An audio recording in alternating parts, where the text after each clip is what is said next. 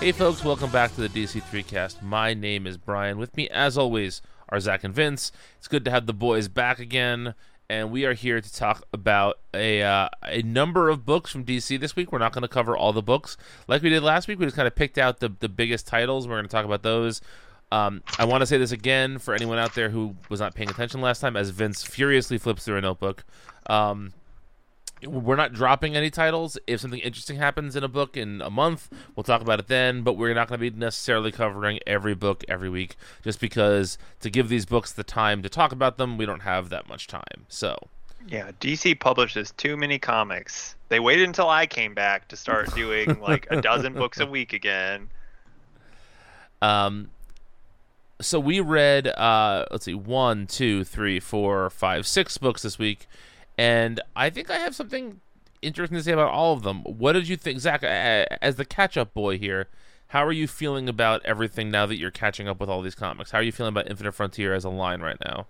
As a line, so most of it is stuff, at least of what we've read, is stuff that I can mostly enjoy while reading it, but if I wasn't doing a podcast about it, I probably wouldn't read it. Okay. I would say it's probably like 90% of the books. 90%? Yeah. Wow. Just Okay. because, I don't know. 80. 80%. In Lad's chat like 2 hours ago, you basically said that Vince doesn't like comics, but here you go. Well, because I was giving him shit. He was talking about X-Men as usual. I mean, to be fair, that is absolutely true. It didn't fall off. We'll see about that. Anyway, No, we won't, because I never get a platform. yes, We never get to talk about it. We have deplatformed you, just like the American people. We used to do that monthly Hickman X book check-in, and then you guys just stopped reading the books, and I sit here by myself and tell you how good they are. All right, $5 a month Patreon level is access to our DMs where you can see Zach talk to a wall about X-Men. No, here's what he does. Every time he says, guys, the X books are good. And Vince says, like he has a Pavlovian response that says, they dropped off. And then Zach says, no, they didn't.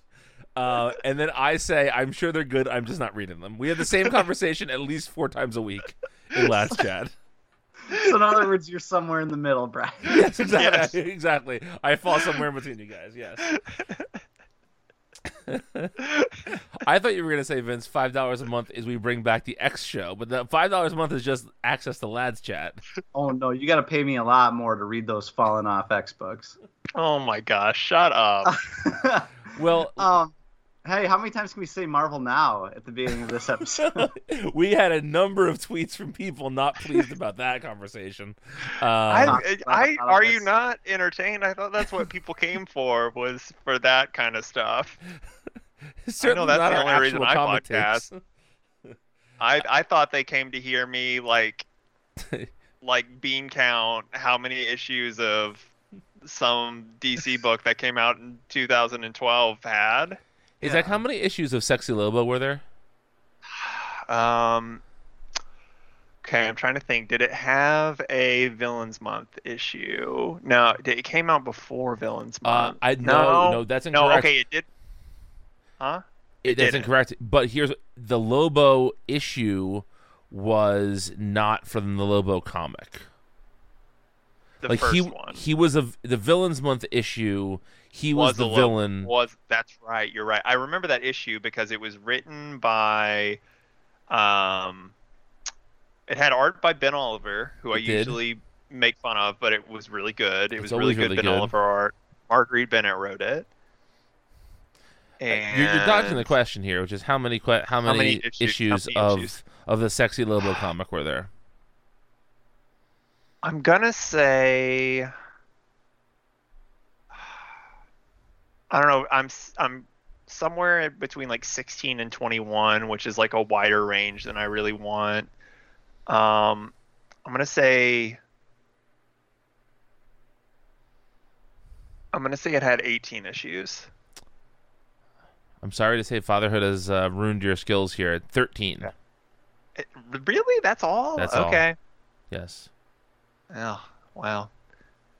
That was when the New 52 had really fallen off, and I didn't pay attention anymore. Yes, this last issue, it appears, came out in December of 2015, which was really the death throes of the New 52. That's when it was real bad. Yeah. Yeah. Yeah. Okay. All right. Well, we're off that bullshit and back to some different bullshit, talking about the Action Comics 2021 annual, written by Philip Kennedy Johnson, illustrated by Sia and Scott Godlewski. So, I have a feeling I'm not going to be alone in this, but wouldn't you guys rather read this every month than anything else Superman related right now? Okay, I'm the guy who likes Action Comics right now. It's good. It's good. This is better. But yeah, I would rather read this, definitely. That said, I was I was slightly disappointed with what this was. Mm-hmm. Because this is like a story that's taking place before the story that we had in Future State. Well, okay, the House of L part of the story. Well, no, it's still taking place before. It's really confusing because there's like a framing device that is set like maybe in current time. I think it's supposed to be like 6 months from now, like when Superman is on Warworld and you can't say his name. That's how I read it. Yeah, it's pretty close to the now, and then there's a character who knows the future for some reason and relays the House of L story, which is cool because we get to learn we get to see a little bit more of the characters that we saw in the Future State issue. But it doesn't tell us that much more about them. It's kind of just cool that we get to see them, I guess, and we already kind of know the trajectory and a little bit more about the what's the evil, like Superman's evil son's name? Pyros. Yeah, Pyros. We already know his trajectory and where he's going, so just having him kind of be this lame villain in this is not that interesting or exciting. I don't know. I liked this, but I didn't like it quite as much as I thought I would or wanted to.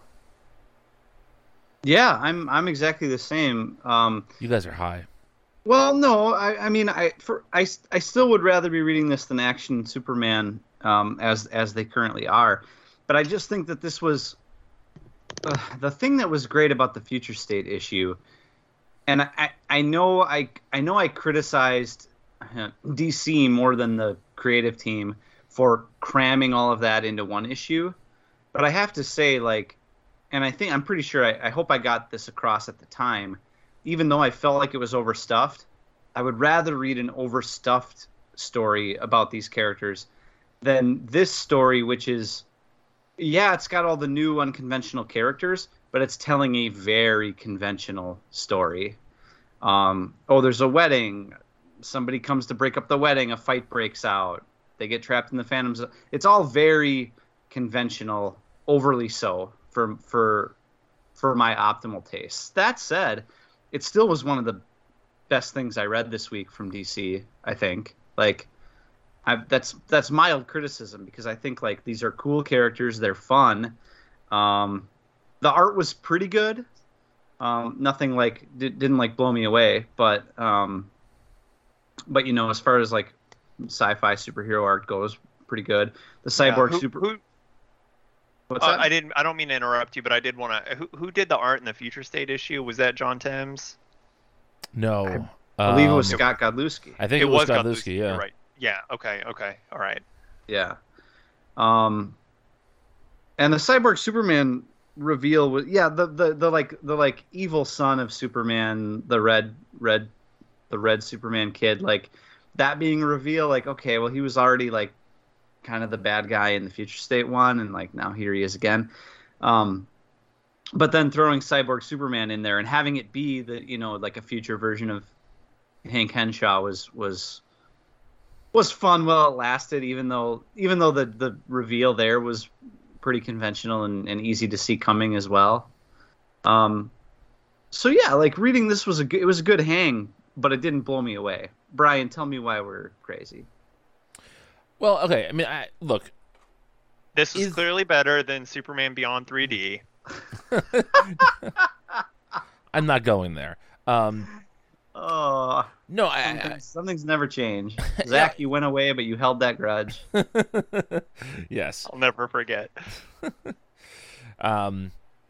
This just scratches the itch for me because I think that well, Vince, you're not wrong that there are elements of this story that feel a little bit tropey or whatever because we've seen it before. The wedding, the fight, the Phantom Zone, all of that. I think that's fair. But I think if you look at the majority of superhero comics week in and week out, you're getting stories like that all the time. There are very few. Telling me. Yeah, exactly. There are very few Deathstroke runs, right?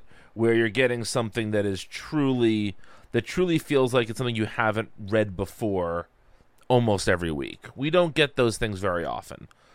What I like about this is one of the things that we have criticized any number of times on this show is...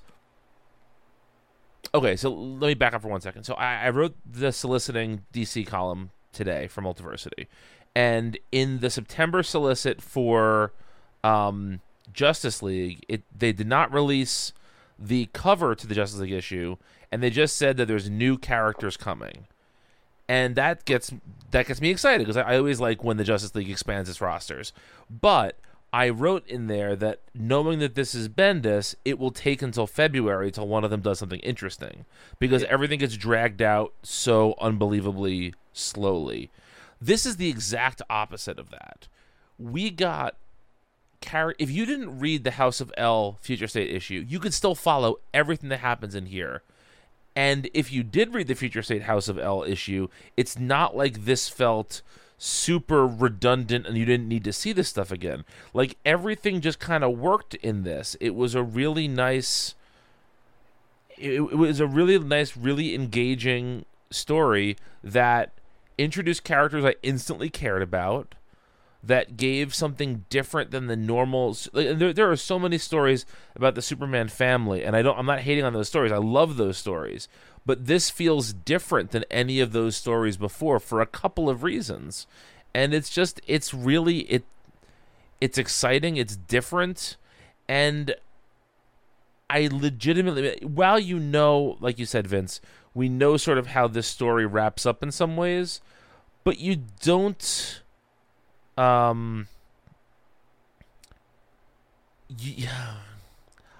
don't know how to say this. It's just you don't get stories this solid every day. You don't get this many new characters introduced and clearly every day. To me, it's just a really, really well-crafted, good issue. Is it as good as the House of L one-shot? No, but I would still take this 100 times out of 100 over the Action Comics run, which I actually like, and and the Superman run, absolutely 100 times over 100. Mm-hmm. Yeah, I think that's true. And I think what you say is true about, there's so much of this like chaff that we read every week, and I think like, the good thing about where DC and Marvel are kind of at these days is, I feel like if you're an average reader who picks up, an issue or two a week or whatever, pops into your comic store on a whim and you pick anything off the shelf. These days, you pretty much get a good, solid comic with decent art pretty much every time, I think. I think they're very, very seldom these days do you get like an absolute stinker like you sometimes got during the New 52. I think they've editorialized their way into just being able to write these solid stories that don't shake anything up too much, and if you pick it up off the shelf, you're probably going to have a good time with it. When you read, 6 or 7 or 8 issues a week, all that stuff becomes very routine to you.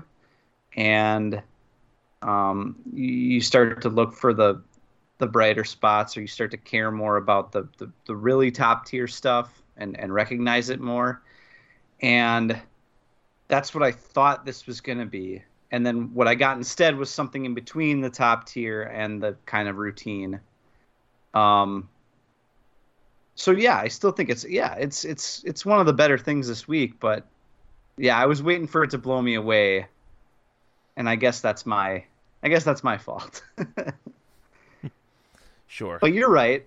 Yeah, you're right. Like you don't get stories with new characters told like this every week. You get a lot of routine week after week.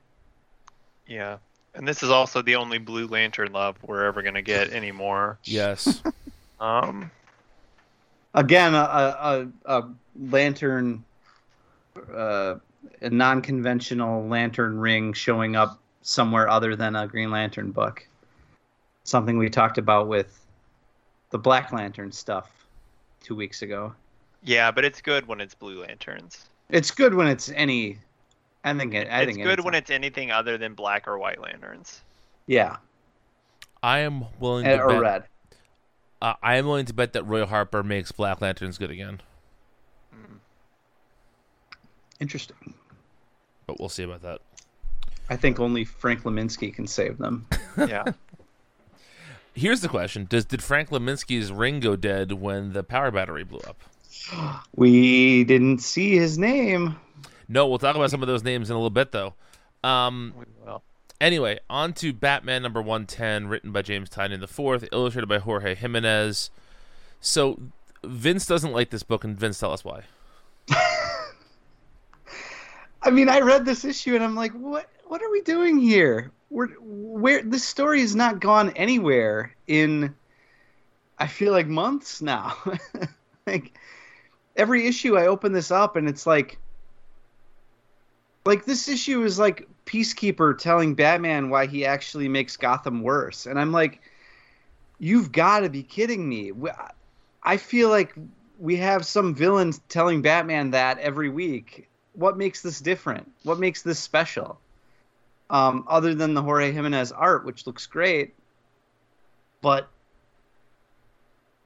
the story's the same. 2 weeks ago, I said, you open this book up, and I cannot tell you what happened in a specific issue. I couldn't tell you, I couldn't tell you something that happened in this issue versus something that happened in issue 107. It's all just this blur to me. And that's my big problem with it. Like, I feel like I'm reading the same shit every month. Simon Saint hanging out in the background talking about how he's going to clean up Gotham finally. Somebody telling Batman that he's doing it wrong. And I just don't know. There's no like forward momentum with this book. For everything that it's got going on and for all the characters and new elements that it's trying to introduce, I'm not sure any of it is going anywhere. So I have an interesting rebuttal to that, or not even really a rebuttal, but so you and I have had different reading experiences for this book. I haven't read it since the first issue, and I caught up on it to talk about this issue. So you read it as if it were a graphic novel, which I imagine would be quite different, but yeah, go off. Well, so like I too, like you, cannot differentiate what happened in the individual issues, and I just read them over the past couple days. It's all one big blur, so I'm like right there with you on that. And I agree on that point too. Yeah, but on the like no forward momentum thing, I think I disagree with that, because like taken on a whole, I think I can definitely see why you would have that impression reading it the way you have month to month, because it does kind of move at a glacial pace that way, or it doesn't move slowly, it just retreads similar ground over and over again constantly. Yeah, but I think reading it in quick succession, you notice that a little bit less, and it feels like I do feel like a lot has happened in this arc with like Bruce infiltrating the Unsanity Collective, which let me put on blast, like #1 worst name, and I think it was whatever the second issue of this arc that had the phrase reject sanity, embrace unsanity, and yes, I think Tynion should go to jail for that. I really like Tynion, but I have to assume he just wrote that with like a huge smirk on his face. Yeah. If he wrote that seriously, then bonk, jail. What kind of jail? It's not horny jail. It's whatever. It's whatever. I just wanted you to say horny jail on the podcast. That's all. It's not horny jail. It's Can I just interject to talk about the unsanity thing before you keep going, just to say my little piece on that? Yeah. You're right, Zach. I bet he had a big smirk on his face when he wrote that. The problem is, if that's the case, I want it to take itself less seriously then. Yeah. It takes, this whole story takes itself too seriously to have something called the Unsanity Collective in it, and for it to not really be any fun.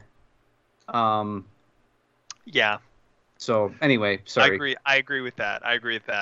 But I like the introduction of those characters. I like this plot that's developed so introducing them and then having them kind of be the scapegoat for Nanako and Saint, kind of like laying the foundation for the magistrate stuff that we saw in Future State, kind of seeing this origin of Peacekeeper 1, which we thought that the Future State stuff would get into that then, and it kind of never did, and it's because it's this character who is all important for this A-Day stuff and the kind of the way that that's handled. This story feels like it's one that's trying to be extremely topical with like current issues, and I feel like sometimes it's a little too on the nose, but I still kind of do. I can't fault Tynion for trying to be topical. I just think it's like a little on the nose sometimes, but I think it's mostly good. It's also pretty mealy mouthed because Batman's gonna team up with the good cops and save the day. Sure. In the end, or whatever, you know. You're right. Yeah. But also I think the thing that I've been saying about Tynion's run just the entire time is just I love how much he's built up the cast and thrown in all of these like colorful, not necessarily like creative characters, but just like fun new characters. Like I like Miracle Molly, I like Ghostmaker, I like what he's doing with Harley. I like this other character that showed up a couple of issues ago, who's kind of like Bella, the Poison Ivy's old girlfriend? Yes. Mm-hmm. Yeah, I like all of these new characters that he is introducing and kind of making the extended cast of the Bat Book interesting again. I can't remember the last time that there were characters who weren't, Dick, Tim, Barbara, etc. that I cared about or was interested in reading about, and he's doing that, I think, reasonably well. So I want to go back to something exactly that I agree with. I like the idea of the Unsanity Collective being the patsy in this. To quote Jeff Lebowski, someone the straight community wouldn't care about. Just like this idea of being like, people would hear that there was this attack and obviously blame the weirdos and blame the whatever. Like I think all that is really well done, and I think overall there's a lot of logic to this run, and that sounds like an odd thing to say, but I feel like so many times the plans of the villain, if you stop and think about them, just never make any sense. Whereas I feel like Tynion has done a good job here in expressing sort of everybody's bottom line and what they're all seeking here, and that stuff's really well handled. I also think that Ghostmaker is a character I didn't ever expect to really care about. Not that I'm getting a Ghostmaker tattoo or anything like that, but I think the character's been handled well. I think Harley is in an interesting position right now. I think Miracle Molly and the Unsanity Collective, are an interesting. Just again, I just feel like Tynion has brought a lot of unique aspects to this run, and that's why I'm enjoying this run. That said, I don't think that each issue is necessarily an Eisner winning issue. I think that it works much better when you think about the whole. I agree. I just think that sometimes the form dictates frustration, and I think the monthly comic form is not the ideal form for these stories, but it's the form that the creators have to take. Yeah, this doesn't need to be a 6-issue arc. No.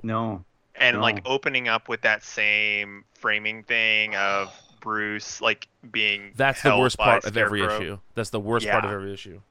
Because it's the exact same thing every single time. Yeah. And the imagery is cool.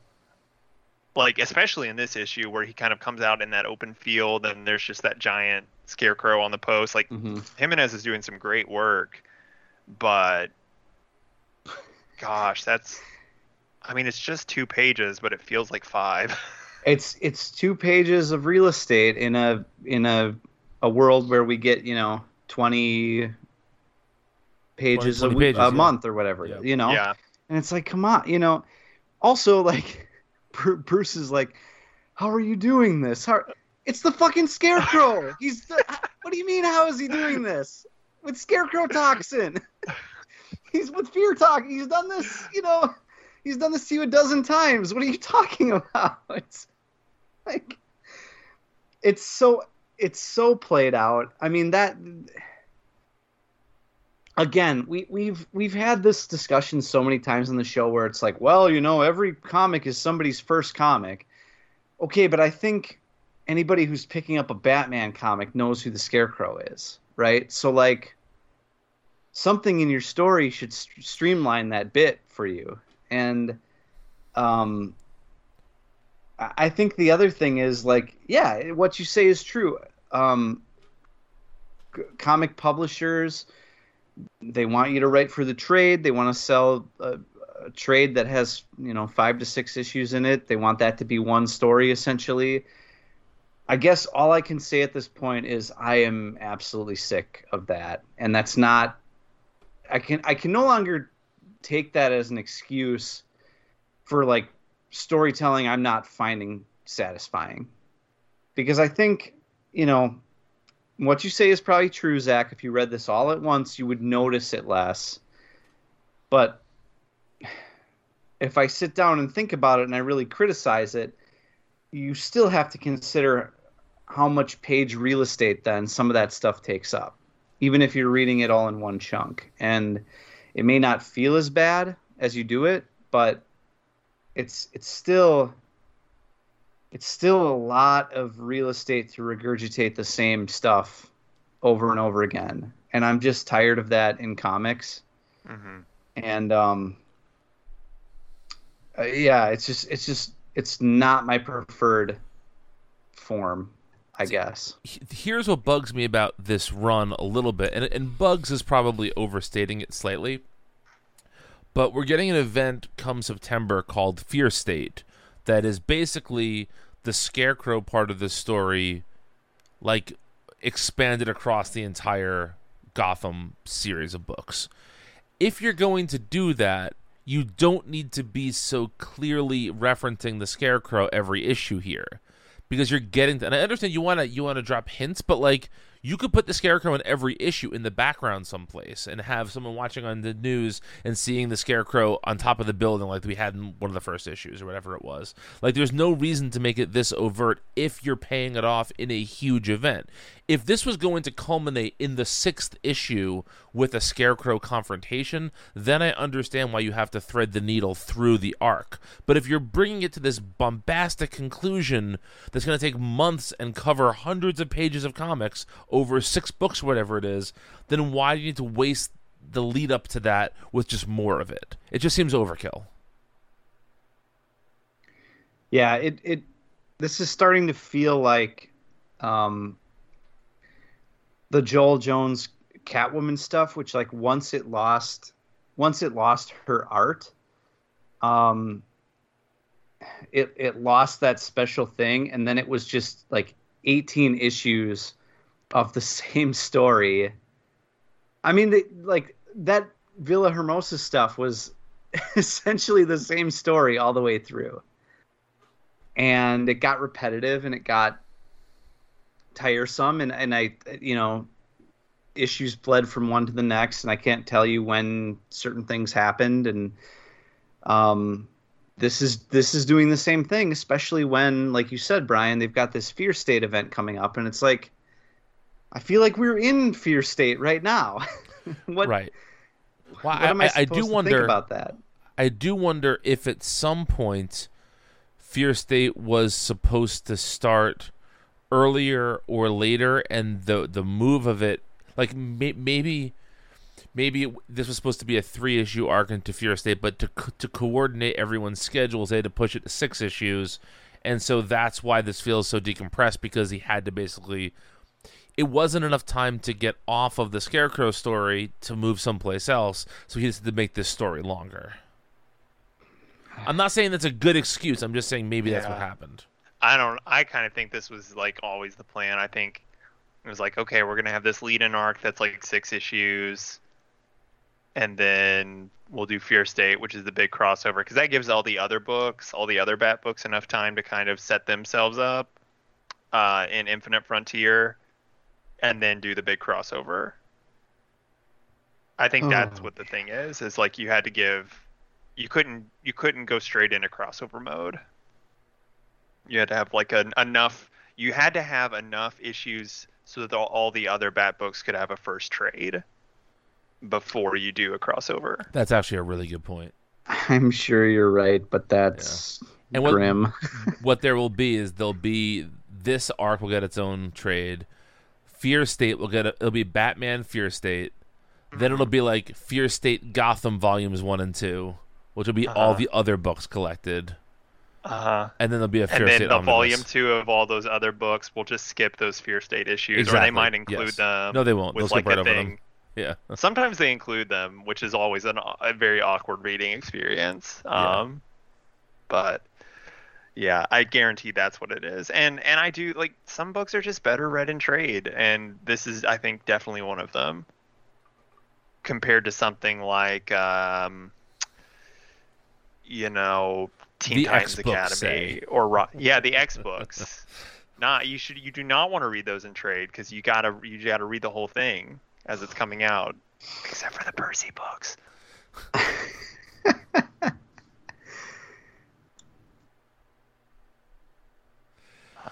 Well, let's move off of this. Let's talk about yet another Bat title, Batman Secret Files: The Signal. Oh, hey, really quick, can we just say I have also been liking the Ghostmaker backup. I really like I the artist. Yes, thank you. Yes, we slobbed on his knob a number of times so far in the show. Okay, yeah, he's very good. I will say last month's was trash.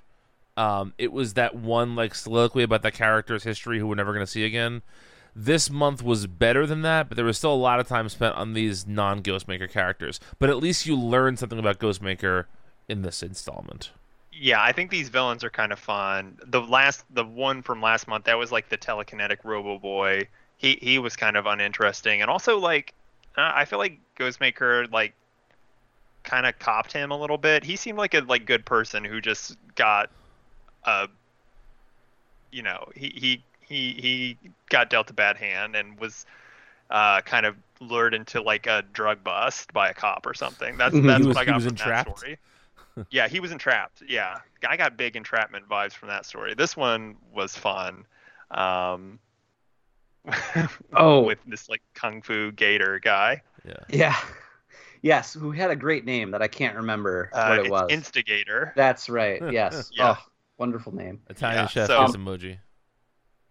Zach, I want to kind of suck myself off here by like repeating something I said on a show that I'm sure you didn't listen to. You didn't listen to the show, right? I don't think so. No, I don't think so. He says, like, maybe I do. Let me consult my records here. Go off. Just do your thing. Okay. So I just want to bring this up because I want to hear your thoughts on it because you're a smart, big brain guy, and I just want to hear you springboard off of what I'm about to say. The thing about these backups and the origin of this character, this villain character that Brian alluded to not liking that installment of. The thing about it is, like, I think about Morrison's, like, Final Crisis, where one of the big things that we all remember from Final Crisis is now I'm not a Super Young Team, right? Mm-hmm. How much time did we actually spend with Super Young Team in Final Crisis? Like a handful of pages. Yeah, maybe like a dozen, a little bit more. Right. If that. But we all remember them and we all think fondly of them. And it's not just because Morrison was writing them, right? It's because Joe Casey and Chris Cross did a 6-issue miniseries after. Well, I absolutely didn't read that. So, but what I'm saying is that's the difference here. These villains in this Ghostmaker backup, they are all cool and interesting. And then my eyes glaze over as soon as you do an entire backup issue that gives one of them an origin, you know? I feel like writers need to lean more into the Morrisonian, like, hey, let's introduce this team of just wacky sounding and looking characters, and then just that's good enough. You'll remember them because their names are funny or their costumes are cool or they have a little personality. We don't need to get granular and know everything about them. And when you do that, you lose momentum. And you know, Morrison has so much stuff in their canon of work that proves that all you need to do is introduce a little granule of an idea, and it's enough to sustain itself. With it, yeah. It's exactly the same as like the House of L stuff. I was just going to say, a very handsome man brought that up earlier tonight about a different book, and yeah, it's the same. And I like that book. I do.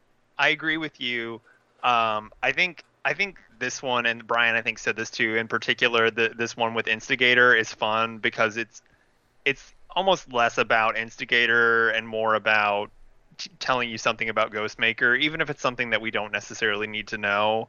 Also, it's just like very visually interesting, I think, this sequence. But like, yeah, the previous one, I did kind of like the like robot assassin kawaii girl. I did kind of like that one. Mm-hmm. But yeah, I mean, this backup is, you know, it's 4 installments in. It really is this kind of format of highlighting a different villain's experience with Ghostmaker is a little. I mean, it's very formulaic. It's maybe not like the best use of a Ghostmaker backup, but the art is so good, and Ghostmaker is just kind of such like a dumb, fun character that I don't mind it. I've enjoyed this backup. Mm-hmm. Yeah. I mean, it has been fun. Yeah. I just kind of wanted to hear your thoughts about that in a more macro sense. Yeah. No, I definitely agree with you. Less is more. Yeah. Yes.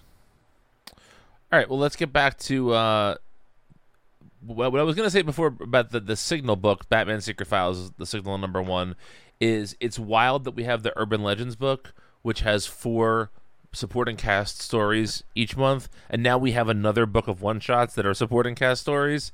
But I have to, we should say this is written by Tony Patrick and illustrated by Christian Duce. I kind of liked this.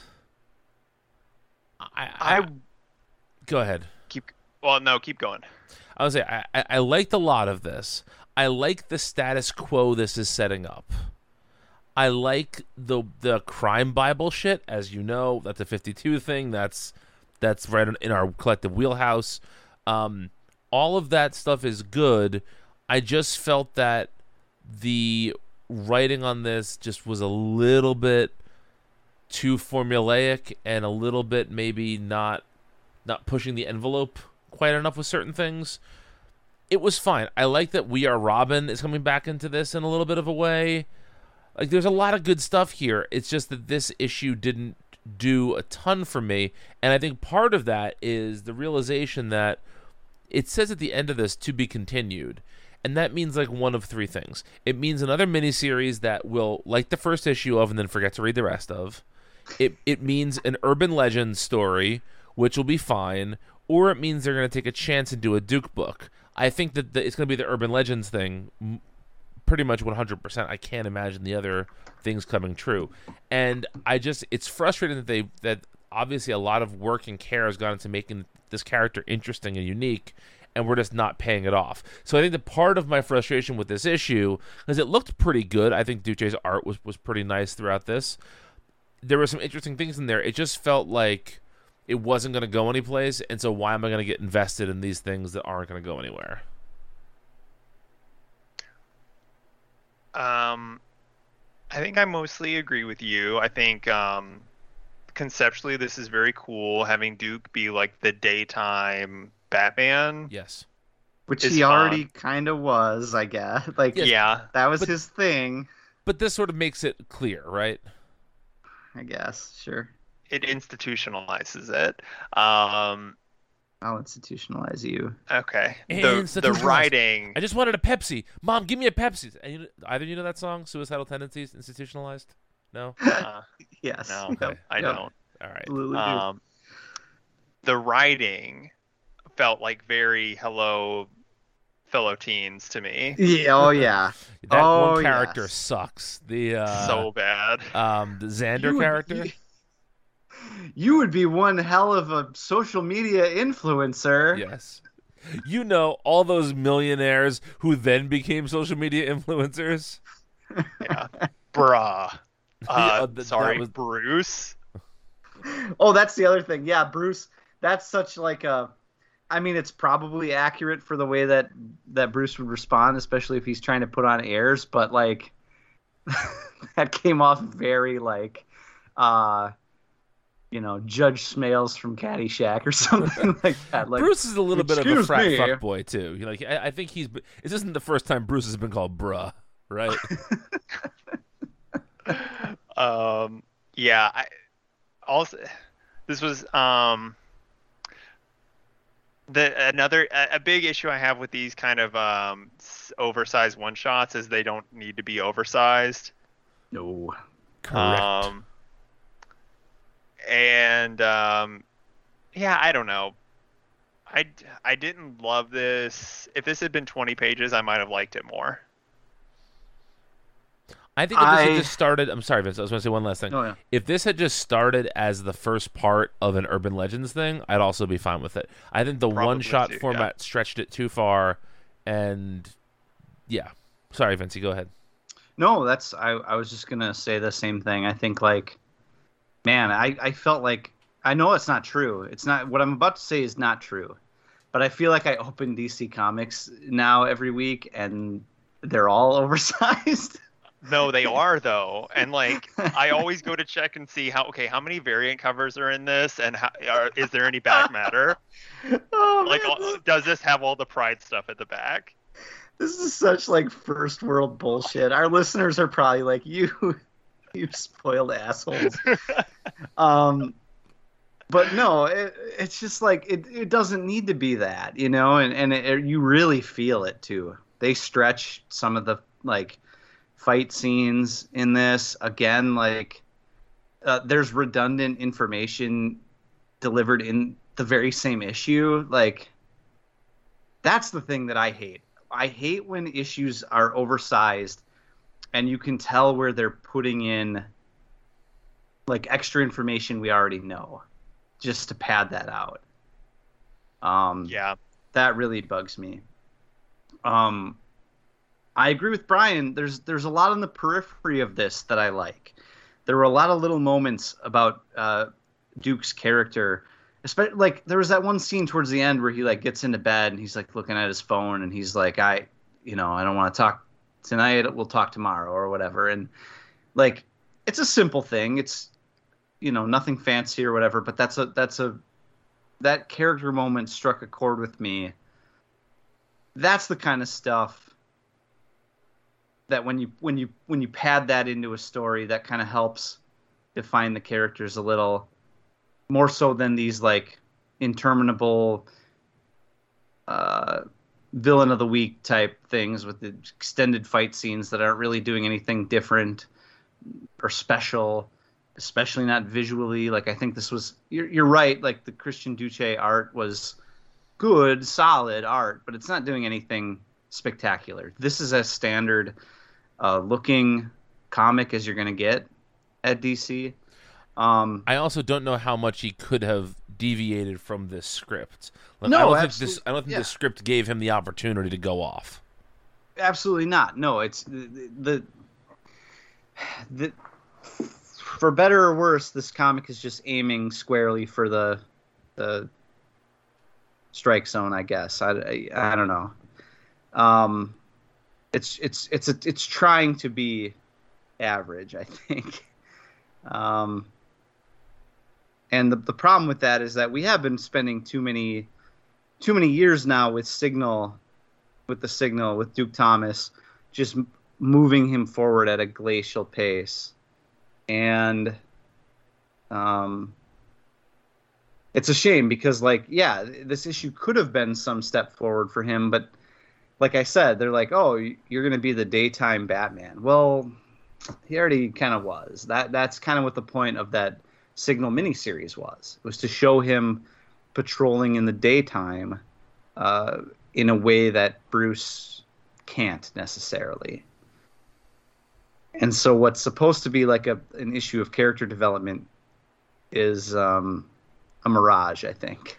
I mean, I'm less mad about the restating the daytime Batman thing for two reasons. First of all, I think that we read all these comics, whereas most people don't. So that's not a point that's hammered home all the time. And it really doesn't take that much time to do that. Like it doesn't take half the issue to establish that. He talks to Bruce for 2 pages. So like I don't think that's as big of an issue. But I think that the secondary thing is if you are to believe that people come and go from comics based on all the Infinite Frontier #1s got a tick up, right, of sales from what it was before that. And so I think if you want to, if you're thinking about it, we're trying to introduce more people to Duke. I don't think it's bad to restate that. I think that's one of the least offensive parts of the comic. I think far more offensive than that is just the sort of lazy writing that we see throughout it. Mm-hmm. I think that, like you said before, extending some of the fight scenes to pad out the page count, that is far more bothersome to me than it is to see, just a restating of a status quo we already know in just a couple pages. Yeah. Yeah, I mean, I don't disagree. I guess just as long as we're thinking big picture a lot lately, this is just a reminder to me why you're gonna get mad at me for saying this, but boy. This is why manga is so good, right? Like, this is why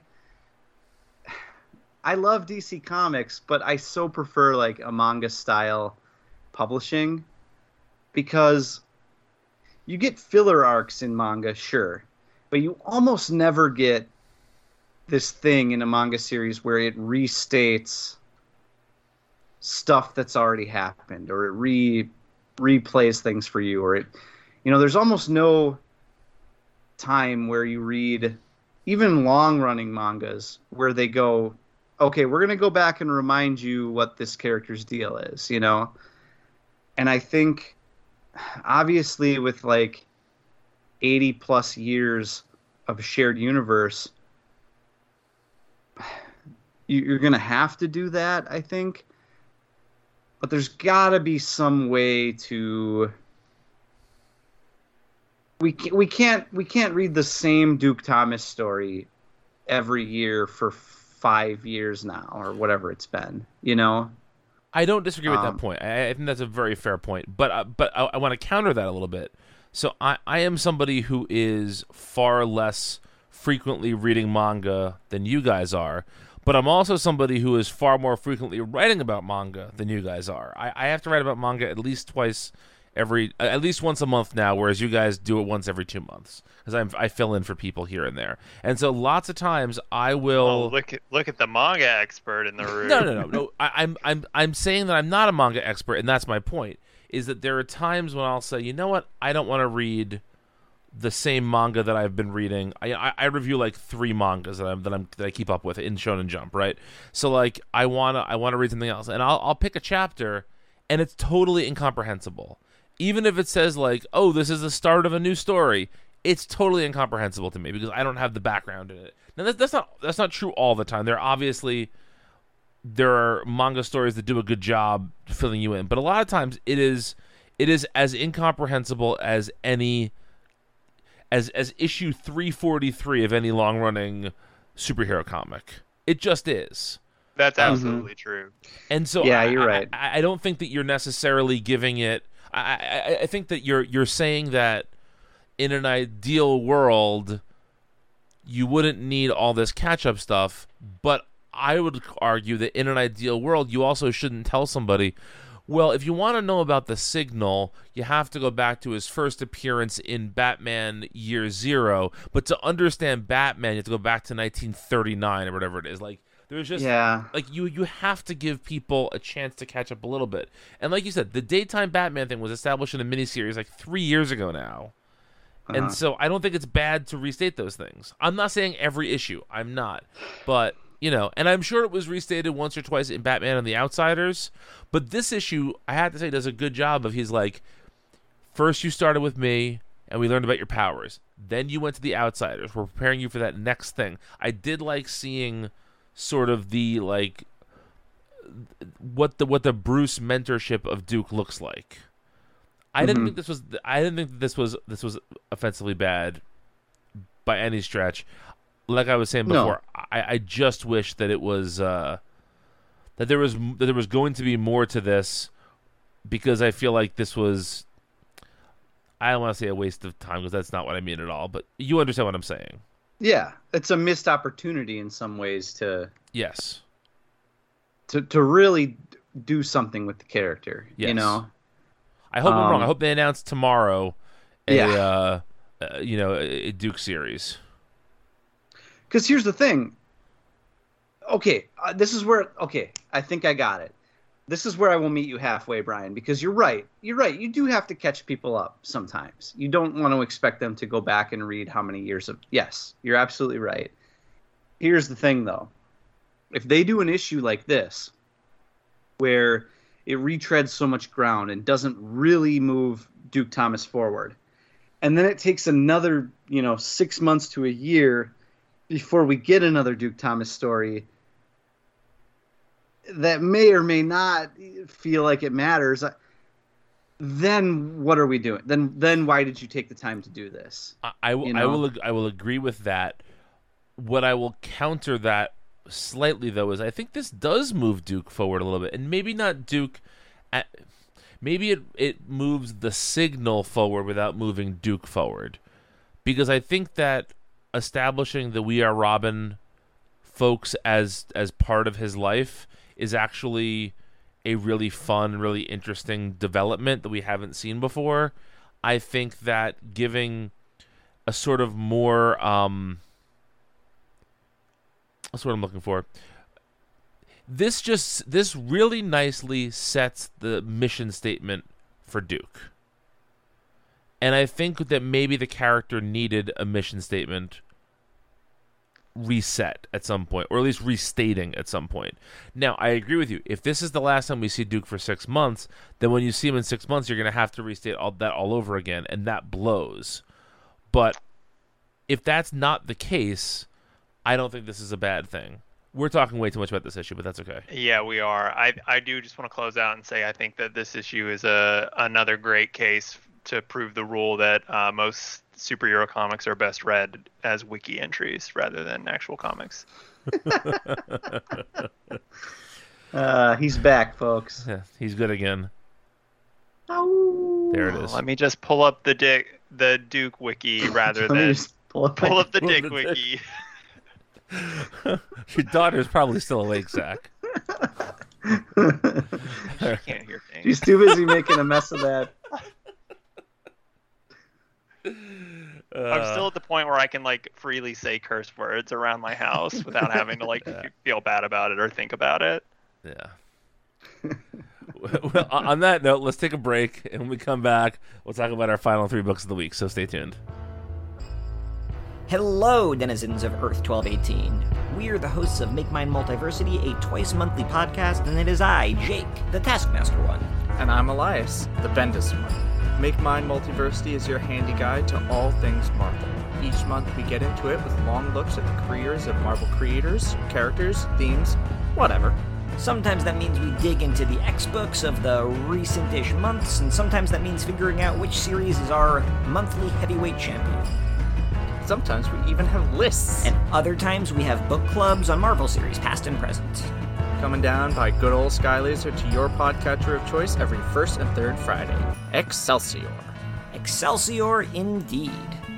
And we have returned with Crush and Lobo #2, written by Mariko Tamaki, illustrated by Aman K. Nahuelpan. I will one day pronounce that right, I promise. You never will. You're probably right. Zach, you just caught up with this for this episode, so talk to us about Crush on Lobo. What do you think so far? So I like Crush as a character a lot, and I weirdly like Lobo a lot. I like all Lobos. Even the stupid sexy one? Even the stupid, especially the stupid sexy one, actually. You're pro Lobo? Yeah, I am. I'm loco for Lobo. This is another case of a book like the Duke thing. There were a few parts in this issue where I felt like this is being padded out. This is not an 8-issue miniseries. There's not enough story here. And it kind of hurt my enjoyment of it. I think the art saved it a lot, and just the fact that I like the character, and I like some of the things that Tamaki is doing with the character, but it felt very slight to me overall. Did you read these 2 issues back to back? I read the first one yesterday and the second one today. Okay. Vince and I had a very different take on the first issue, and I think the first issue is probably a better comic than the second issue is. I agree with that. I think the first one set the foundation really well. So Vince, I'm curious to hear what you think of this issue. If you agree with Zach, or if you were still similarly smitten with this book. Well, I think you're right that the first issue is better. I think that's mostly because it was such a surprise to me. I didn't expect... I mean, I like Tamaki a lot. I will try anything she writes.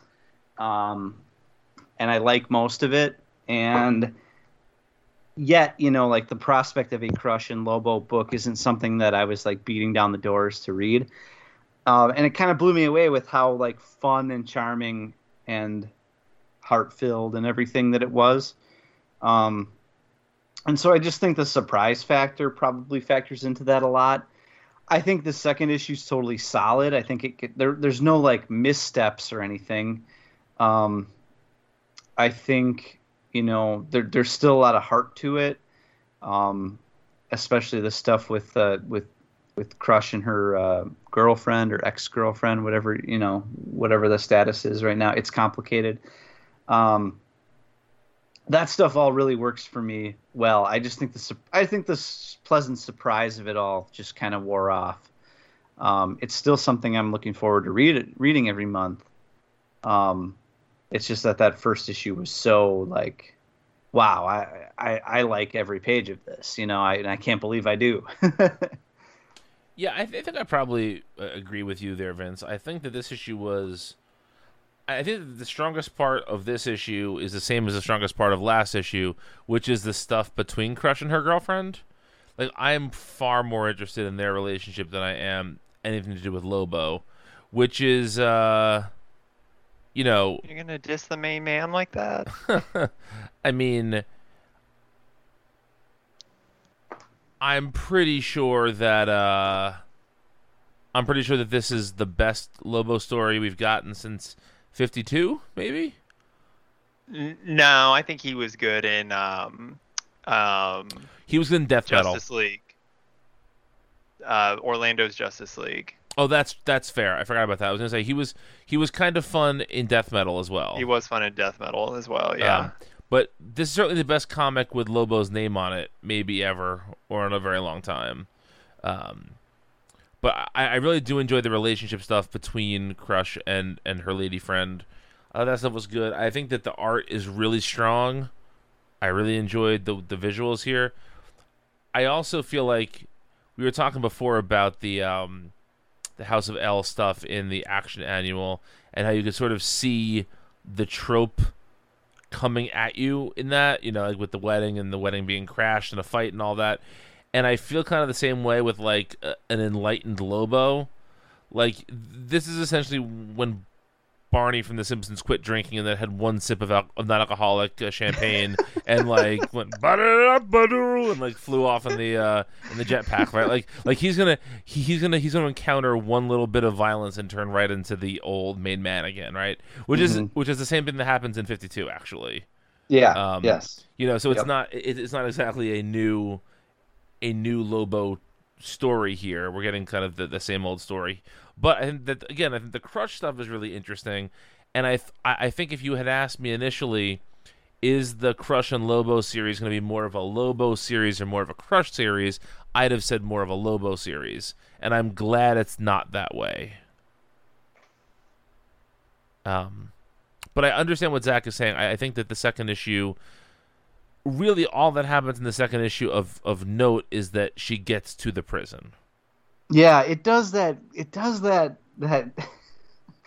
Cape Comics thing of, at the end of the first issue, you see the exact next place that the story is going, and then it takes the second issue the entire length of that issue to get to that exact place. Yes. So, like, at the end of issue 1, Crush is going to go see Lobo in prison.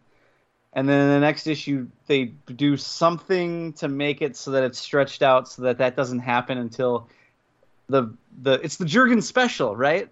Remember, yep. Remember Jurgens, what was the most recent run where he was doing that all the time? Wasn't it Nightwing? Not even Nightwing. It was something before that.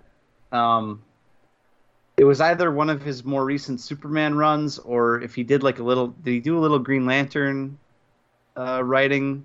I don't think for a little while. Well, maybe it was Nightwing, but it was something before that too. I feel like Jurgens does that all the time, where the twist at the end of one issue is the same twist as the end of the next issue.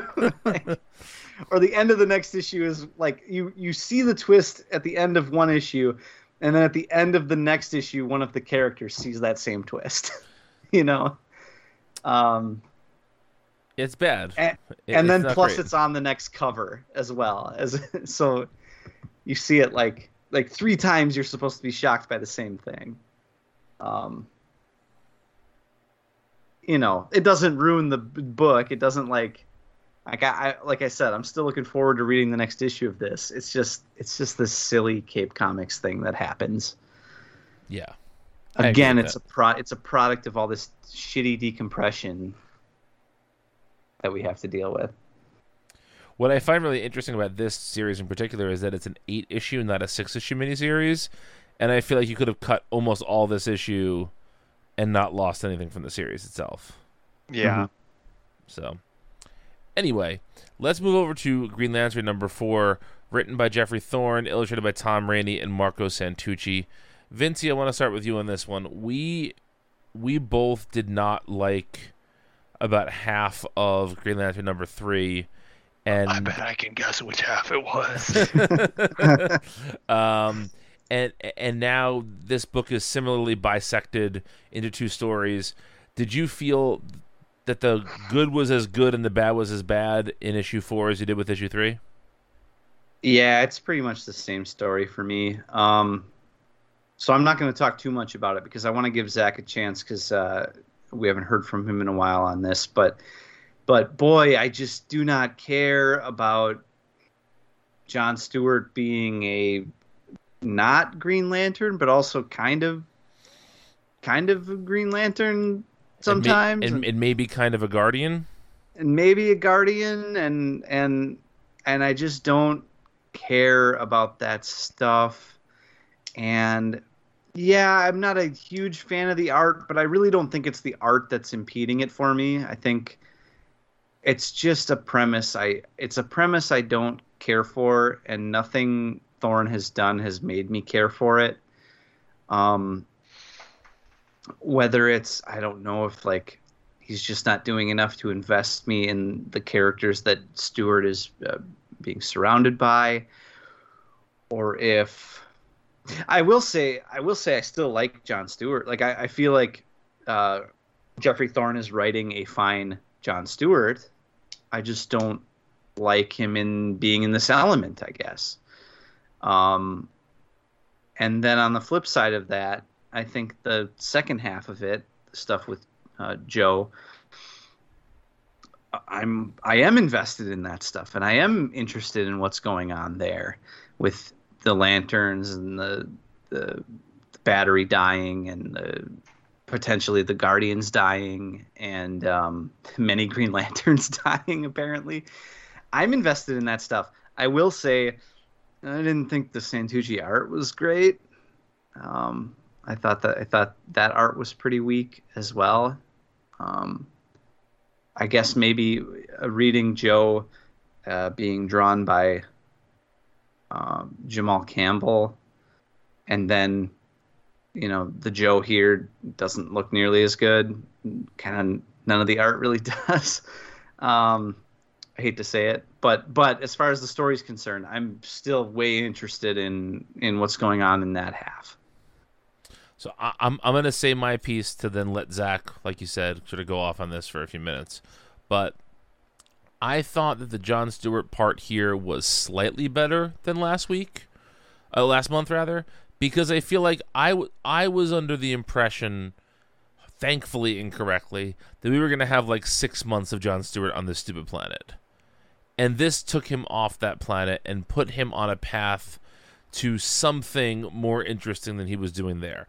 I'm not saying it's going to be that he's going to, all of a sudden this is going to be the most interesting John Stewart story of all time, but it's going to be better than him like hiding out on this planet where he doesn't have his ring and he can't get off the planet. Now he has a spaceship. No, he's going to future state Green Lantern. Well, I hope not. I mean, I know that's where it's going, but I hope, I want to believe it's not going there, but you understand what I'm saying, though. It's moving the story ever so slightly along, whereas I thought it was going to be a long while down the road. I want to talk after Zach's done about John Stewart maybe being a Guardian in some way at the end of this. And then I want to talk about the Dead Lanterns, too, because this issue lists a bunch of dead Green Lanterns, and some of them are like the definition of like the chaff of the Green Lantern Corps, right? Characters you don't really care about. But there's 3 in particular that were mentioned here that I'm sort of shocked they killed off panel. Yeah. And I have the big question of just why. Like, I understand that you're supposed to be showing the destruction of the Green Lantern Corps, and you need to let people know that this is serious, right? This shit's fucked. I get why you do that. But, like, Arisha, however you want to pronounce it, I've heard that pronounced about 1,000 different ways. Arisa. Like, she's been an important Green Lantern for, like, 40 years now. Mm-hmm. You killed her off screen. Isamat Cole was a big part of the Johns Tomasi Green Lantern Corps run. Killed off screen. Vath Sarn was a Thanagarian who became a Green Lantern during the Rann-Thanagar War. Like, not that that's the most important story in the history of the Green Lantern Corps or anything like that, but just these are characters that have a history. And if you want to make it seem like this is really a big deal, this is the chicken shit way to do that. If you killed Guy Gardner, or killed Hal Jordan, or killed John Stewart, then people would say, whoa, we have to take notice. One of the Earth Green Lanterns died. Even Simon would have made a bigger statement than this. But instead, you don't do that. All you do is you kill off these I don't want to call them minor lanterns because that's underselling their value, but it's not enough to make people take notice of how serious it is, but it's enough to make people annoyed that these beloved characters got killed essentially for no reason. Mm-hmm. And that's my beef with this issue more than anything else.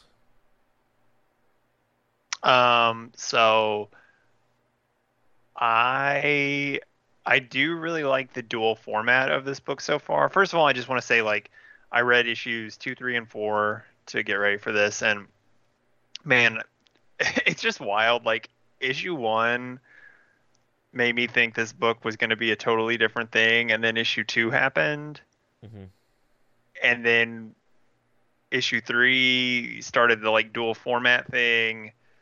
And yeah, I did not care for the John story in issue 3. I thought it was better in issue 4, and I'm really excited about where it may be going. It seems like Thorne is like referencing back to Mosaic stuff. Yes. Because of like he talks about like where he is in time here with like it's when Hal was Parallax, and I don't remember exactly how the Mosaic stuff lines up timeline wise with that, but Mosaic's way before then. It is before then. John was not a Green Lantern with when the Hal stuff happened. Hal was a Dark Star at that point. Okay, that's right. Okay, the Mosaic stuff was like mid to late 90s. No, Mosaic stuff was like 90, 91. Oh, that's right. I meant the other way around because Parallax was like 95, 94, 95. 93, so, yeah. Okay. Because that ended in 0 Hour, which was 94. Okay. Right. Okay, you're right. Yeah.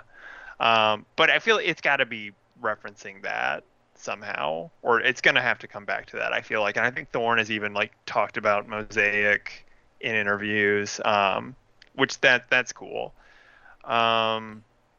Mosaic ran for 18 issues, by the way. The ongoing started in 92, but there was a story arc in the Green Lantern like proper book called that in 1990. Okay. And yeah, I definitely like the stuff on Oa with Joe and Kelly and Simon better. There was a thing in a previous issue that I also really liked, this kind of the 7 worlds idea. That's a really cool idea. I really like a lot of the mythology building that Thorne is doing, and he's planting a lot of seeds. There was that weird character in the first issue who kind of appeared out of nowhere and seemed like he knew more about what was going on. There's this stuff with John. There's this stuff with the Starheart. There are these 7 Crux worlds. There's a lot of like really cool world building and stuff going on. And I generally really like this book because of that. But man, it's not particularly pretty to look at, which is a shame. Those first 2 issues had that really great Dexter Soy art. Yes. And I want to get back to that really badly. I'm not a big Rainey fan. I am not. But I actually think Rainey was the better of the 2 in this issue. I agree. I think that's true in this issue. I think last issue that was not true. I think you're right. Yeah, I agree with that. But I don't care for either. Some of that comes down to the coloring a little bit too. Who's the colorist on this issue? Michael Atiyeh. I don't love the colors. To me, it's hard to fuck up coloring a Green Lantern book, but part of it is that you're having to tell half the story with no Green Lanterns. Yeah.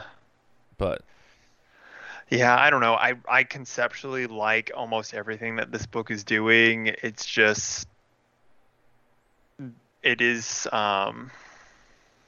sometimes focusing a little bit more time. Like John's story gets about 6 or 7 more pages than Joe's does in this issue, and I care more about the Joe side. I think it was maybe a little bit more even last issue. I might be wrong, but then the art just it's really fighting against this. I feel like I would enjoy the John story a lot more if the art was like a little bit more interesting. I completely agree with that. Yeah, it's wild, but art is really important in a visual medium. Who'd have thunk it, right? Who'd have thought? So yeah, so I do like this book, and I really want to like this book more than I do even. I just think it needs a facelift visually. I don't know if we're gonna get that either. Yeah, I meant to check the solicits and see. I also wonder, we've been talking a little bit on the show about how closely to Future State are all these books going to hewn, right? Like, is Future State stuff going to happen? Like, we know it's kind of happening in action, right? That we're getting the War World stuff to a certain degree. We know that the Magistrate is there in the Batman books. We know, there are any number of things that definitely seem like they are going to be coming to the books in one form or another. The Teen Titans Academy stuff. But I feel like this stuff, the Green Lantern book, was if not the poorest received, the second poorest received of the Future State books. And almost everybody said, I did not read a single good review of that comic. So you would think that they would look at that and maybe figure out a way to tell that story in a more interesting way. And I really hope that this is not getting to Gnort with a gun. Yeah, Rainey and Santucci are the art team up through issue 6. Yeah. Which is all that's been solicited, so. So let's talk about Jon Stewart maybe being a Guardian. So it sounds like this conversation is... So right before Ganthet gives... I would guess this conversation happens right before Ganthet gives Kyle his ring in Green Lantern 49. Or 50. I think it's 49. And it seems like he convinces John to become a Guardian, and John says yes, but then changes his mind, and he says well, I already changed you, so I can't I can hide it, but I can't undo it. That's kind of how you guys read it too, right? That he is a Guardian essentially. Well, he says so Ganthet says you're still one of us. Nothing can change that. And then off panel, you assume it's John saying, I've changed. We all have me, Guy, Hal. And Guy, I don't know. I don't think he means they've all become Guardians. I think they've all changed in different ways. Yes, they all have. Because at that point, Guy Gardner didn't have his ring anymore. He was Guy Gardner Warrior. And John was a Dark Star. I think that's what he means. Yes. I think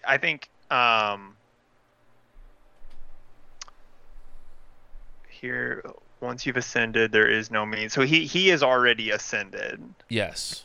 Whatever that means. Which I assume is That's what Sufjan's The Ascension is about. Yeah. Yes. Yeah. Something video game. That's all I have to add to this conversation. Yeah, I don't know. I think that the big reveal here is going to be that John doesn't need a ring because he's a Guardian, but he doesn't realize that. there's going to be a battle where it's going to seem like his back's against the wall, and he's going to be able to do shit he didn't know he could do, and it's because he's been a Guardian all along. Well, and yeah, because he became a Guardian in Mosaic. Not really. That's what Wikipedia says. It says, that's where the stuff from the first issue when the Guardians are like, you were a Guardian at one point, and but that's why you bridge the. But he doesn't like physically become a Guardian, does he? He doesn't act as a Guardian. So it says through John's efforts, the cities of Mosaic World were forged into a cohesive society. In return for his success, the Guardians granted Stewart the honor of becoming the first mortal Guardian. Okay, I guess I'm reading this as more literal than that. You think he's like actually going to turn blue? No, but I think he's going to have like the full powers of the Guardians. Well, that's what I'm saying. I think I guess again, I haven't read Mosaic, but I understood that he didn't he already kind of have those powers during that? I don't think he was their equal, I guess is what I'm trying to say. I feel like they're going to retcon that. Possibly. That's what I'm getting from this. I feel like that's what Gambit is telling him here. So even if that wasn't like in the text of like the original stuff, I feel like that's what Thorne is kind of doing. Yeah. And again, like I have not read Mosaic since it came out. I was literally reading it as a 10-year-old. So I don't. Wow, I probably wasn't born yet. You know you were born. This isn't a brag on my part. I'm just telling you, like I was a long time ago.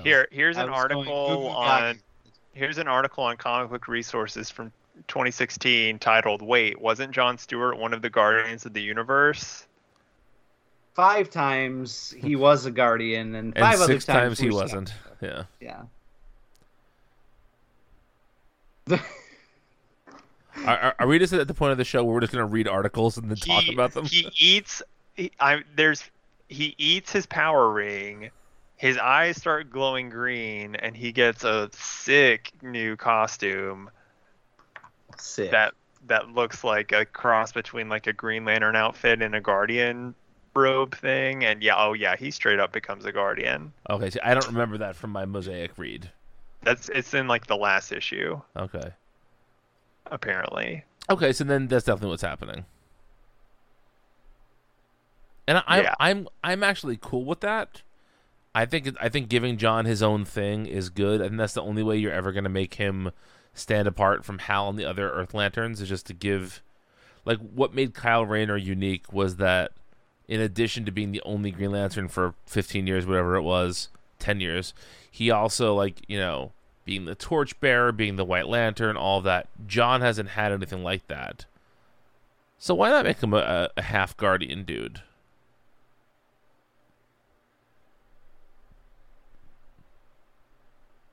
No? Yes?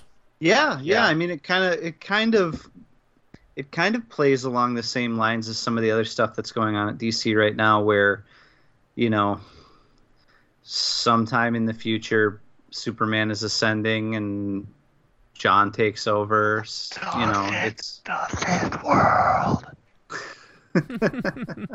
I mean, and you know, they're going full Morrison. Yes. That was mentioned in a thing recently, right? It was in this book. Yeah, it was.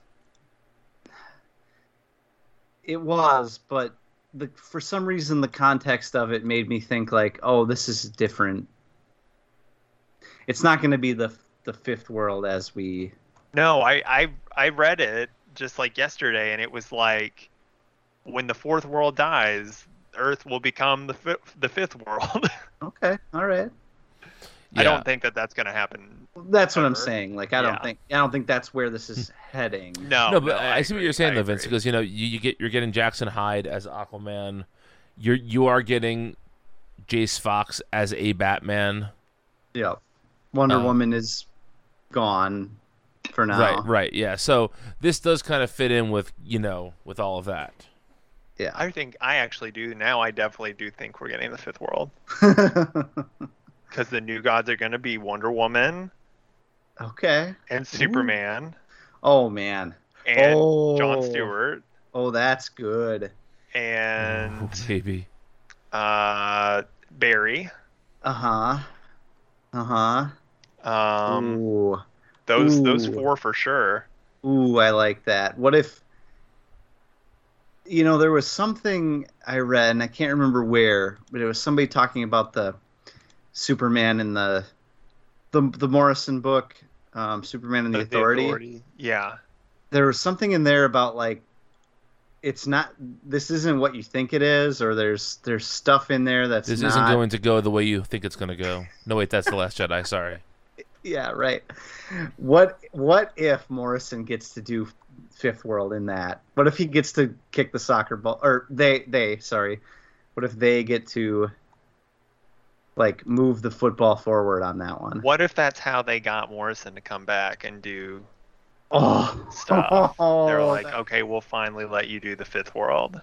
That would be so good. Guys, I know it's fun to masturbate on the podcast, but we really should move on to the next book. What if that's what Future State is/was, because he was involved in they were involved. Gosh, sorry, we're trying, folks. We're trying. Yeah, it's a. We've been saying gendered pronouns for Grant Morrison for a very long time. Yeah, I mean, they were involved in at least the Superman stuff. We know. Man, that would be wild. Yeah. Oh. Yeah. I love thinking about comics that are better in your head than they're ever going to be on the page. Yeah. My favorite thing to do. Absolutely. That's why I'm on this show. I'm not gonna be able to sleep tonight because I'm gonna be thinking about who are gonna be the new gods of the Fifth World, who's ascending. Well, speaking of Vince jerking off on the podcast, let's talk about Wonder Girl #2. Written and illustrated by Joel Jones with some additional illustration by Adriana Mello. They're already doing it. Yeah. Yeah.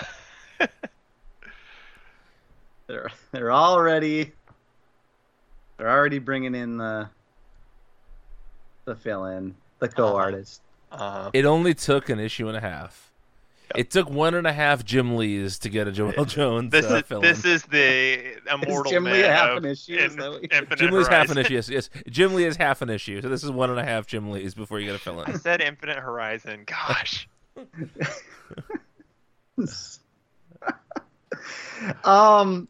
So, the Joel Jones stuff just looks really incredible. The Mello stuff isn't bad either. The Mello's, I mean, Adriana Mello. It's actually good Mello. I usually am not the biggest Mello fan. Mello did that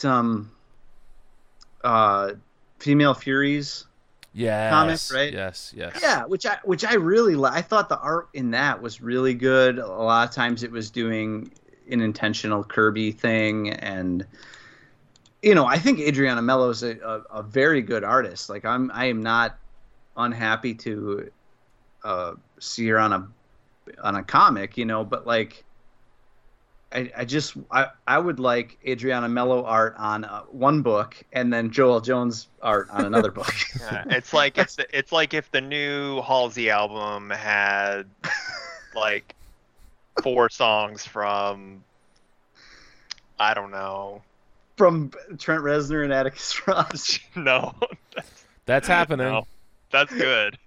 That is good. Yeah.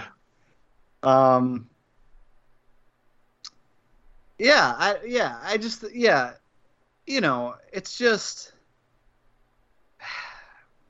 I just don't like how this usually goes. And I know it's outside of the bounds of anything we can do about it. And I know DC is trying to keep to a regular schedule here, but I just think there's a different rhythm to Joel Jones's art.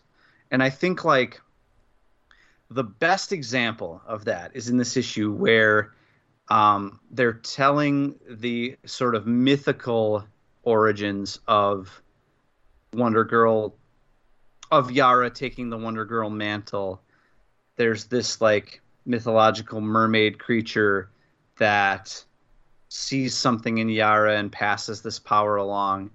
And it's exposition that's not overly wordy, and it's also exposition that's not, it gives a little bit of background on this mermaid character, but it's not doing the thing that comics do where they show you something happening on the page and then the exposition is also describing exactly what you're seeing. You're seeing this the passing of the torch onto Yara over the course of these, 3 or 4 or 5 pages, whatever it is, and then the narration that gives you the background and gives you context for what you're seeing.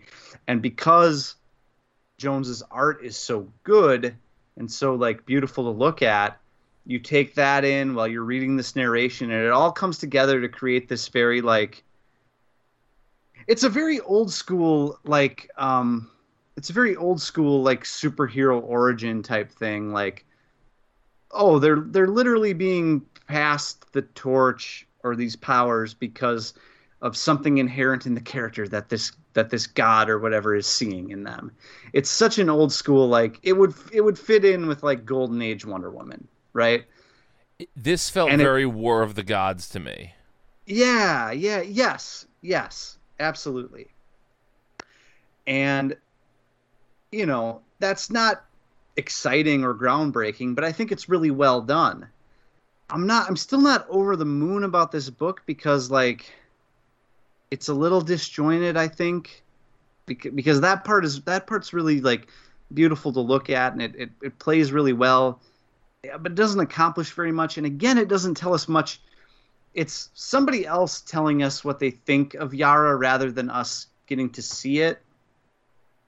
And I still think we're missing something about Yara's character as far as like developing her. I'm sure we'll get it eventually. And that's kind of disjointed from the rest of this issue, which is like a manhunt for Yara by all these different factions, which I kind of like. I like that idea. I enjoy that part way more than the rest, personally. Did you? Okay, yeah. I do too. And like, just want to say like really quick. After reading these 2 issues, I only care about Yara as a character because these other groups care about her as a character. Correct. Yes. That's right. Yeah. Anyway, I don't have much more to say about it other than, I like the idea that the Bana Migdal and the Amazons, and it doesn't really happen much in this issue, but we know that the gods of Olympus were also looking for her as well. I guess you do see the god at the end who like sticks himself with the arrow. That was cool. That part was cool. Like, was it Eros or was it like I thought it was like a cousin. No, it was an arrow. Ha ha ha.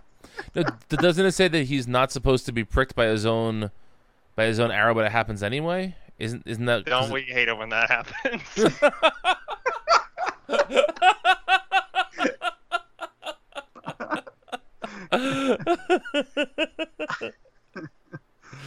I'm trying to remember now if it's Eros himself or if he is wielding like the.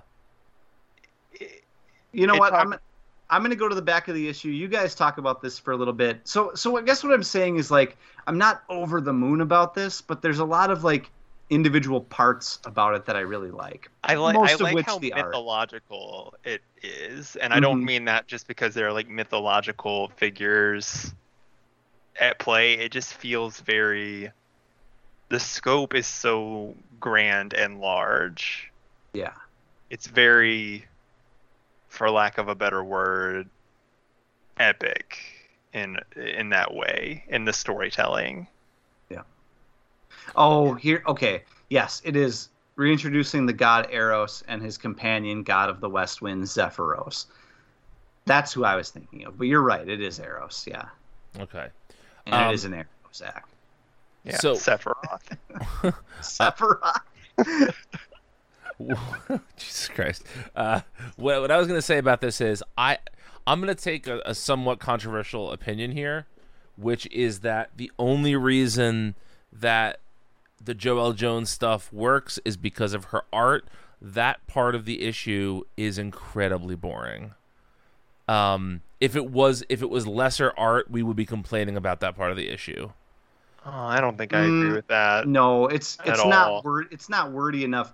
We would complain about it if there was like tons and tons of text everywhere. There's a fair amount of text there, brother. Not in the Joelle Jones parts. You see that art. I never enjoy the more, to use a word Zach just used, the more mythological parts of Wonder Woman. I always find that stuff is much better in small doses. Whenever like a Themyscirian sits someone down and is like, here's a bit of history, I fall asleep. I don't give a fuck about that. I think when you get little pieces of it in context, it's really good, but whenever it's highlighted, I find it to be dull.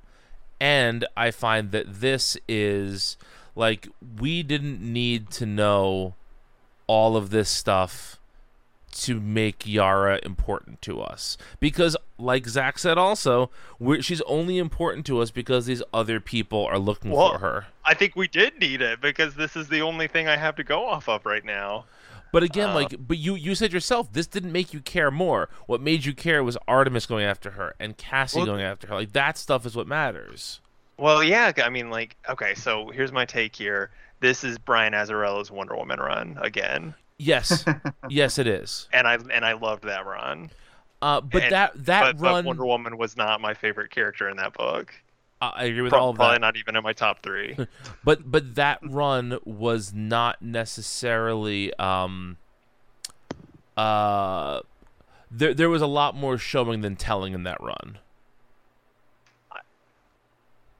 Yeah, I think there's a lot of showing here too, though. Like Vince. Well, yeah, I think this came really close to running the risk of too much telling, but I think kind of what I said about like how the art isn't just a one-to-one companion piece for the narration. No, it's not. And the narration is not so overbearing that it just doesn't mean redundant. It just doesn't mean anything, I guess, is my point. That's what I want to say here. Is I feel like this is a hair's breadth away from that Green Arrow story from last week where Ram V just took a poem and updated it. Like, it is a hair's breadth away from that. I don't think that's true. It is instead of just showing. I think this sequence would have been just as powerful, totally silent. There is nothing in the narration that is as important as what Jones is showing you visually here. Oh, I don't think I agree with that necessarily. You don't have to agree. This is my opinion. I'm saying I just think it takes your eye away from the artwork, and it doesn't give you anything of value in it. You don't learn anything about her. You don't learn anything about her powers. You get a little bit of mythological stuff, but it's not. To me, it's not the heart of what you need to know about the character. Actually, I think so. I think this is information that we would want to know eventually, but now that you mentioned that, I think if these like opening pages had no narration and had just been the art, that would have been more effective. Actually, I agree with that. Yeah.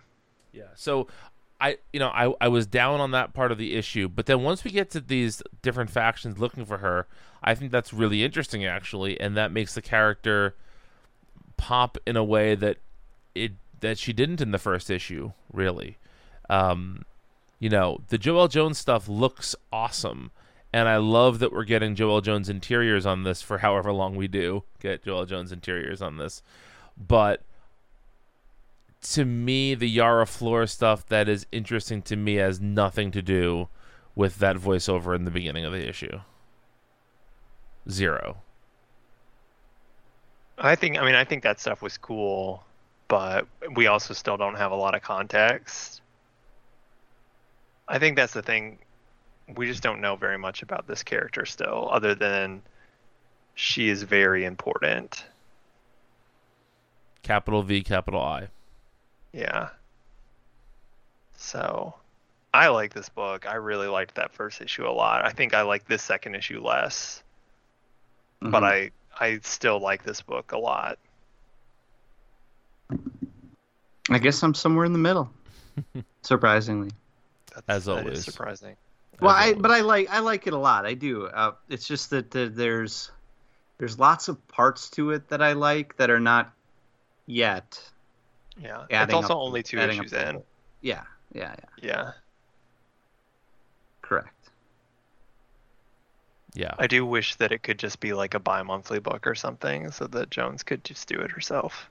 Mm-hmm. Yes. Agreed. Or an OGN. I don't know if Bendis can take 2 years to do his second season of Naomi or whatever with Jamal Campbell. Why can't this book? I don't know what's going on there. I mean, I would say that the reason for that is that with Bendis. I mean. Yeah, no, I know. Well, what I was going to say is I think that for Jones, they wanted this character to be a part of... This character was so good in Future State, they wanted to capitalize on that right away, so there wasn't enough time to give the lead time there. I guess so. All right, well, that does it for this week, folks. Vincey, do you have our next week's books pulled up? Absolutely not. We've only been doing this bit for 5 years or whatever it is okay, now. while he does that, while he looks that up, Brian, did you see? I'm sure you did because you did the solicits. Did you see the Starman compendium in the newest solicits? I saw that they were publishing. I think that was announced before. Isn't that a resolicit? Maybe or. Okay, actually, I thought I was still in the September solicits. This was in July solicits. That's what I thought. This was forever ago. Yeah, but we hadn't talked about it. Isn't it basically just the reprint of the first couple volumes of the Omnibuy in softcover? Yeah, but it's been out of print for so long. Well, certain people bought it when it was in print and still have it on their shelf. So. Oh well. Some of us were in college and didn't have any money when those were coming out. So, some of us also have the entire run in singles and are maybe going to bind the letters pages. All right, I have it. Okay, we've got Batman the Detective. We've got Batman Urban Legends. We've got Detective Comics 1039. We've got Future State Gotham 3. We've got Infinite Frontier 2. Ooh. We've got Superman, Son of Kal-El. Wow, already? 1. Wow. Yep. We've got the Joker number 5, and we've got Wonder Woman 775. All right, I will catch up on Batman the Detective and Joker. Yeah. And I might read those Superman issues, that's all. There's no reason to read the Superman issues. I'm a completist. Since when? Yeah. Completionist. You're the with mercenary. Things that I like. Since when? With things that I like. That's true. I can tell you, Zach. Bad. Zach, if we're gonna be like picking like issues that matter to talk about, we probably aren't gonna end up talking about Batman the Detective. I still want to read it. Okay. Well, we'll talk. But we don't have to talk about it. We'll kick it around. It's good. Okay, if we're not going to talk about it, then I'll just read it when it's all out or something. It's good, though. You should read it. We'll kick it around in Lads chat. I just like Kubert art. I like both Kuberts. Sure. Do you like Kubert, the Nintendo game? Yes. No, I've actually never played it. You weren't born yet, no. So. No. Brian is in Wreck-It Ralph. 20. He is in Wreck-It Ralph, yep. Which is a world in Kingdom Hearts Union Cross, the mobile game, and will probably be important in future games. Wow. That's actually shocking to hear that. I don't like hearing that. Can I tell you guys what comes the week after? There's a couple exciting things in there. Sure. Tease our listeners with something they can't hear for half a month. Go for it. Blue and Gold number 1. Oh, baby. I don't care about that. Back to the Jurgens. Shazam number 1. Yeah, baby. Superman and the Authority number 1. That week hits all of our androgynous zones. Yep. I specifically said it the way that what movie is that they call it an androgynous zone? I just watched a movie like last week when someone called it that. And it made me laugh. And I said I should use that term in real life, and I did. Spaceballs. Yes, it was Spaceballs. Absolutely. Dark Helmet had that line. Yeah. I don't know. All right. Well, anyway, you can find 2/3 of us on Twitter. I'm Brian Idzanap.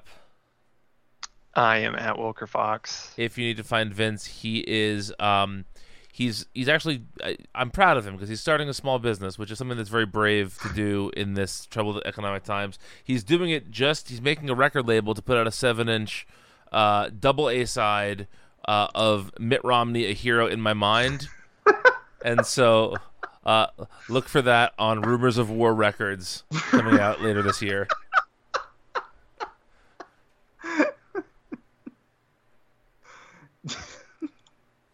You're gonna put the little stinger at the end, right? I am, yes. Good. Bye, everybody. All right, folks. Good night.